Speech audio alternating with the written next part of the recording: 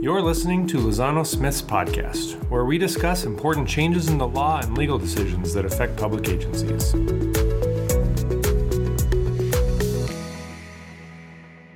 Hi, I'm Josh Whiteside, an associate at Lozano Smith, and with me is... I'm Lee Burdick. I'm a senior counsel with Lozano Smith. My practice area specializes in local government, public agencies, cities, and counties.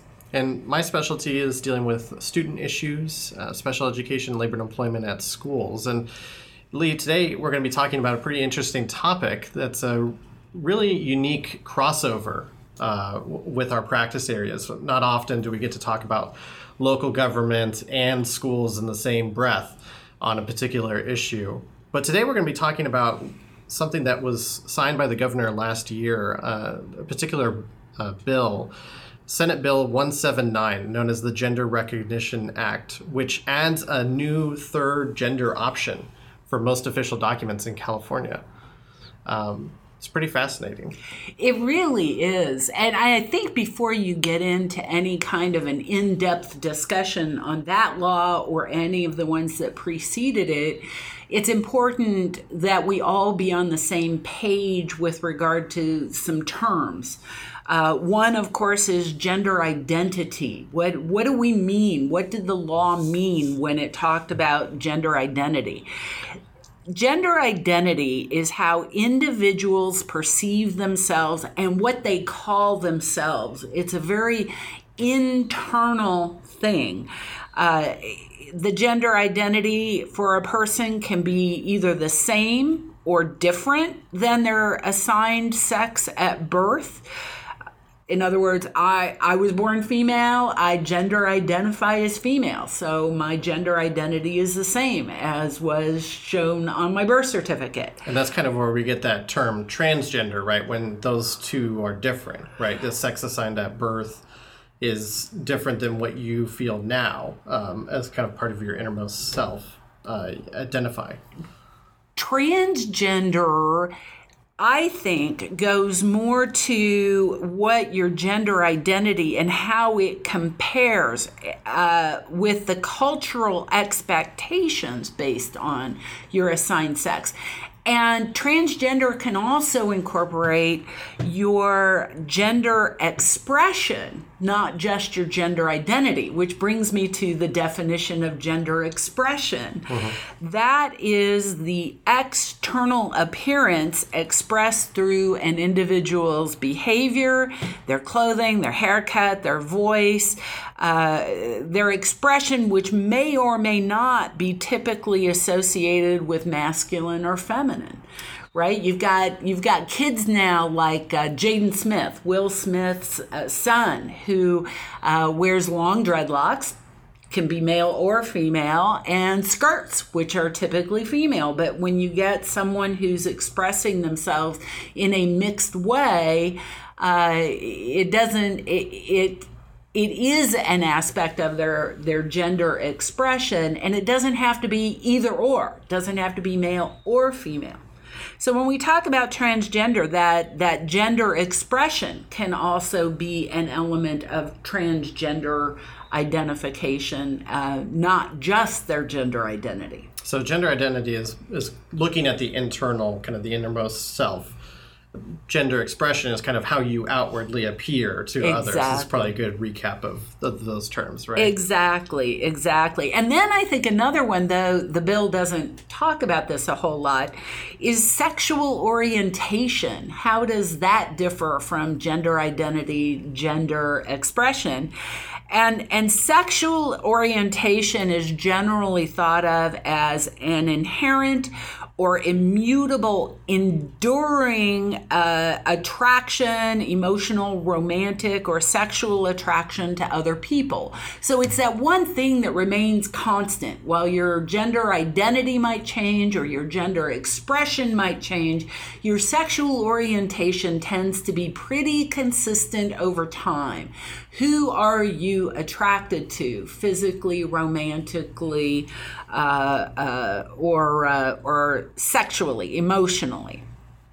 Okay, so in looking at this bill, governor and the legislature seem to have come up with a new term that's not something that we've talked about, but probably connects with some of the same concepts. So non-binary is an umbrella term for people with gender identities that fall somewhere outside of the traditional conceptions of female or male. So it's kind of the similar idea about transgender, but non-binary is a little bit broader. It doesn't just apply to transgender individuals. It also applies to others who might define themselves as gender fluid or gender non-conforming, kind of going back and forth between male and female identities over time, either by days, hours, months, years, however they transition.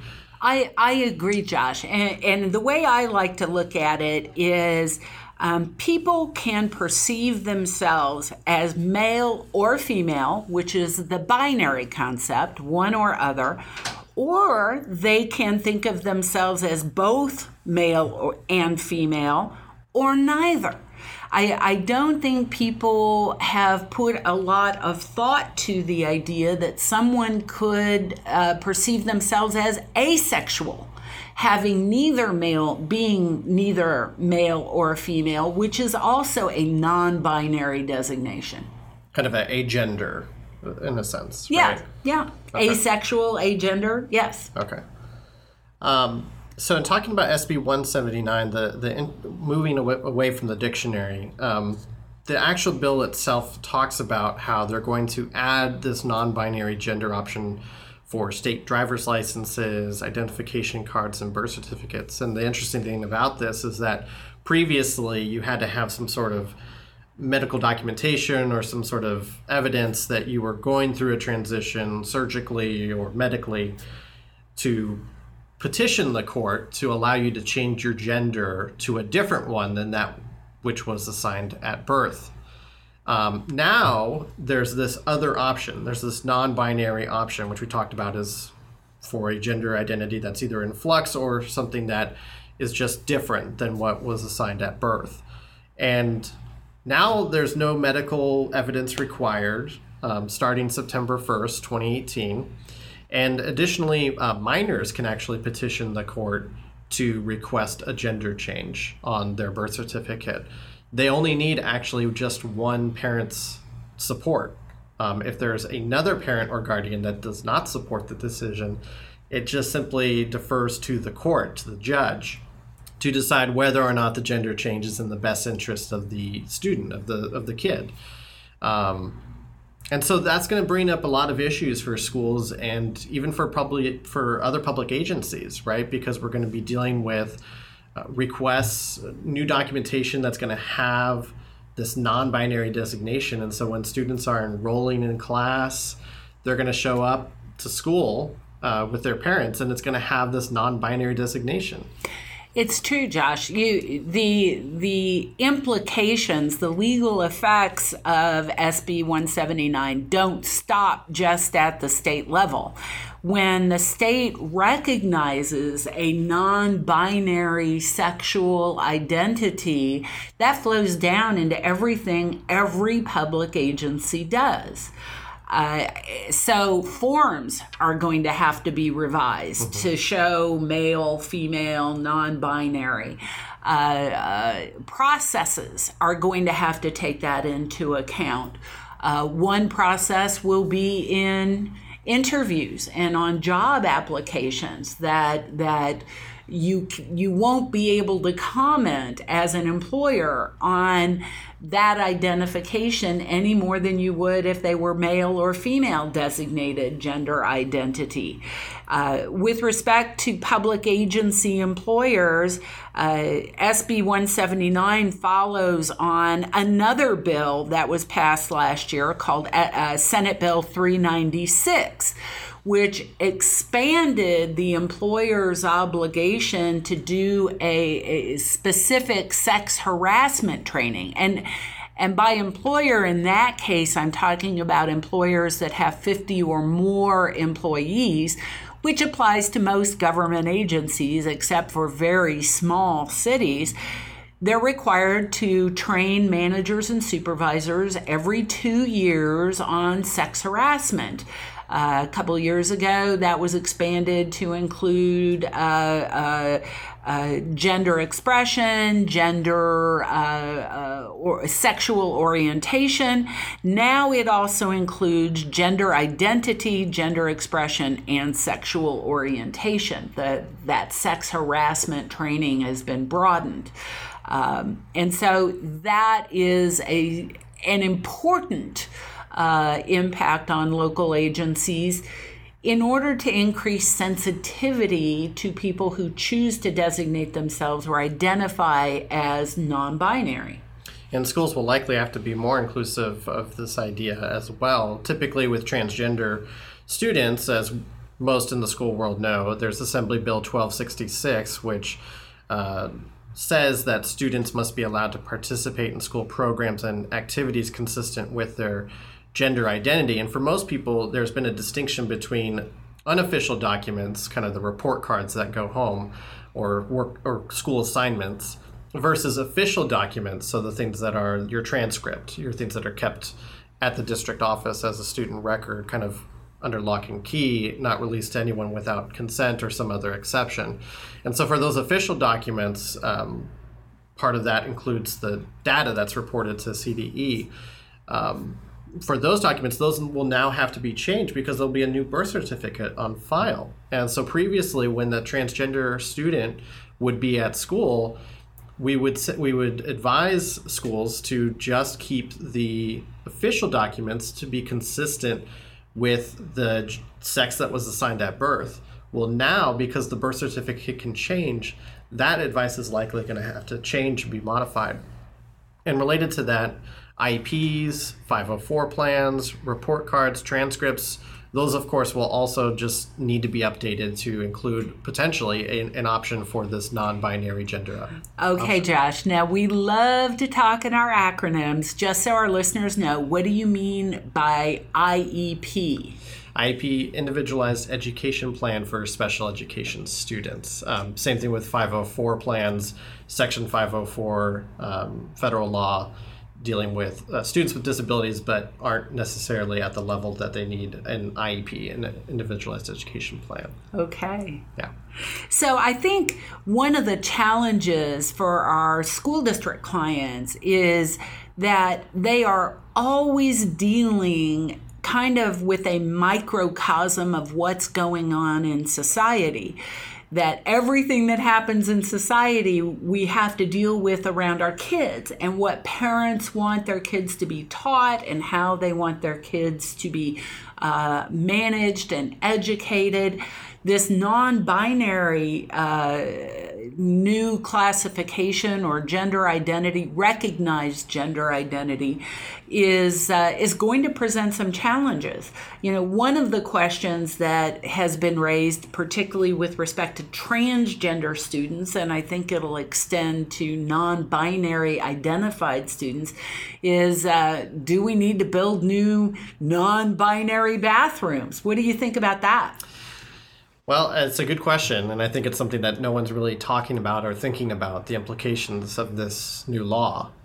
What is it going to require of school districts? This law was not really on any school's radar. It doesn't seem to have been part of the legislature's analysis about how this might financially impact schools or how it might otherwise impact schools and its culture and the communication with parents and with students and kind of you're going to get different examples of how this is going to play out probably on the coast versus in the valley or in other parts of the state, and different reactions from the community. But the schools must be consistent, right, across the state. We have to follow California law. And so for this, there is already a requirement to turn single stall restrooms into gender neutral bathrooms. So I would presume and assume that most of non-binary students would be able to use the bathroom that they're most comfortable with, and that would probably rule the day. And as long as it's a sincerely held belief that they are non-binary, whether that means they're transgender or gender fluid or gender non-conforming or whatever, however they feel, however they innermost feel, whichever bathroom they're most comfortable with, that's probably where they're going to go, whether it is the boys' restroom, the girls' restroom, or the gender-neutral restroom. I think, I'm interested to know if you agree or not. I think one of the greatest challenges of dealing with this in the school is not the students at all. The students seem to be perfectly comfortable, for the most part, there are certainly exceptions, with the idea of gender fluidity, non-binary students, and they're very accommodating and tolerant of their fellow students who identify that way. It's really the parents and some teachers and administrators who find themselves uncomfortable with these cultural shifts that are happening generally in society and more specifically in our schools. What do you think? I agree. And I think it's a challenge for a lot of administrators and a lot of parents and a lot of community members to grapple with this issue. It's unfamiliar, it's foreign, it's something that they never had to deal with, or at least they didn't realize that they were dealing with it. And so it's something that they, are being challenged with. And I think in light of the discrepancy right now between where the federal government is on these issues versus California, which have vastly different opinions at the moment about these transgender, non-binary, gender non-conforming issues, it can lead to very quick and very adamant disagreements with community members, very political disagreements. And so that can be an issue for boards and superintendents and other staff to deal with. But ultimately, at the end of the day, we're in California. And if you're a California school district, you have to abide by AB 1266. And now you have to abide by SB 179. And together, that calls for school districts to address this issue in an appropriate manner, allowing the students to use the bathroom that they sincerely believe that their innermost self identifies with. Now, if there's concerns about privacy, student privacy of the other students, they can have the option, they can be given the option of using a separate gender-neutral restroom or a separate bathroom that's maybe more isolated away from other students. And there might be other concerns about student privacy in locker rooms and the like and that sort of thing. But in California, the prerogative is very clear that the rights of transgender students and non-binary students supersedes those privacy interests of other non-transgender, non-binary students. I agree wholeheartedly with you, Josh. If you have any questions about this topic, please contact the hosts of this episode or an attorney at any one of our 8 offices throughout California. For details on how to get a hold of us, visit our podcast page at lozanosmith.com/podcast.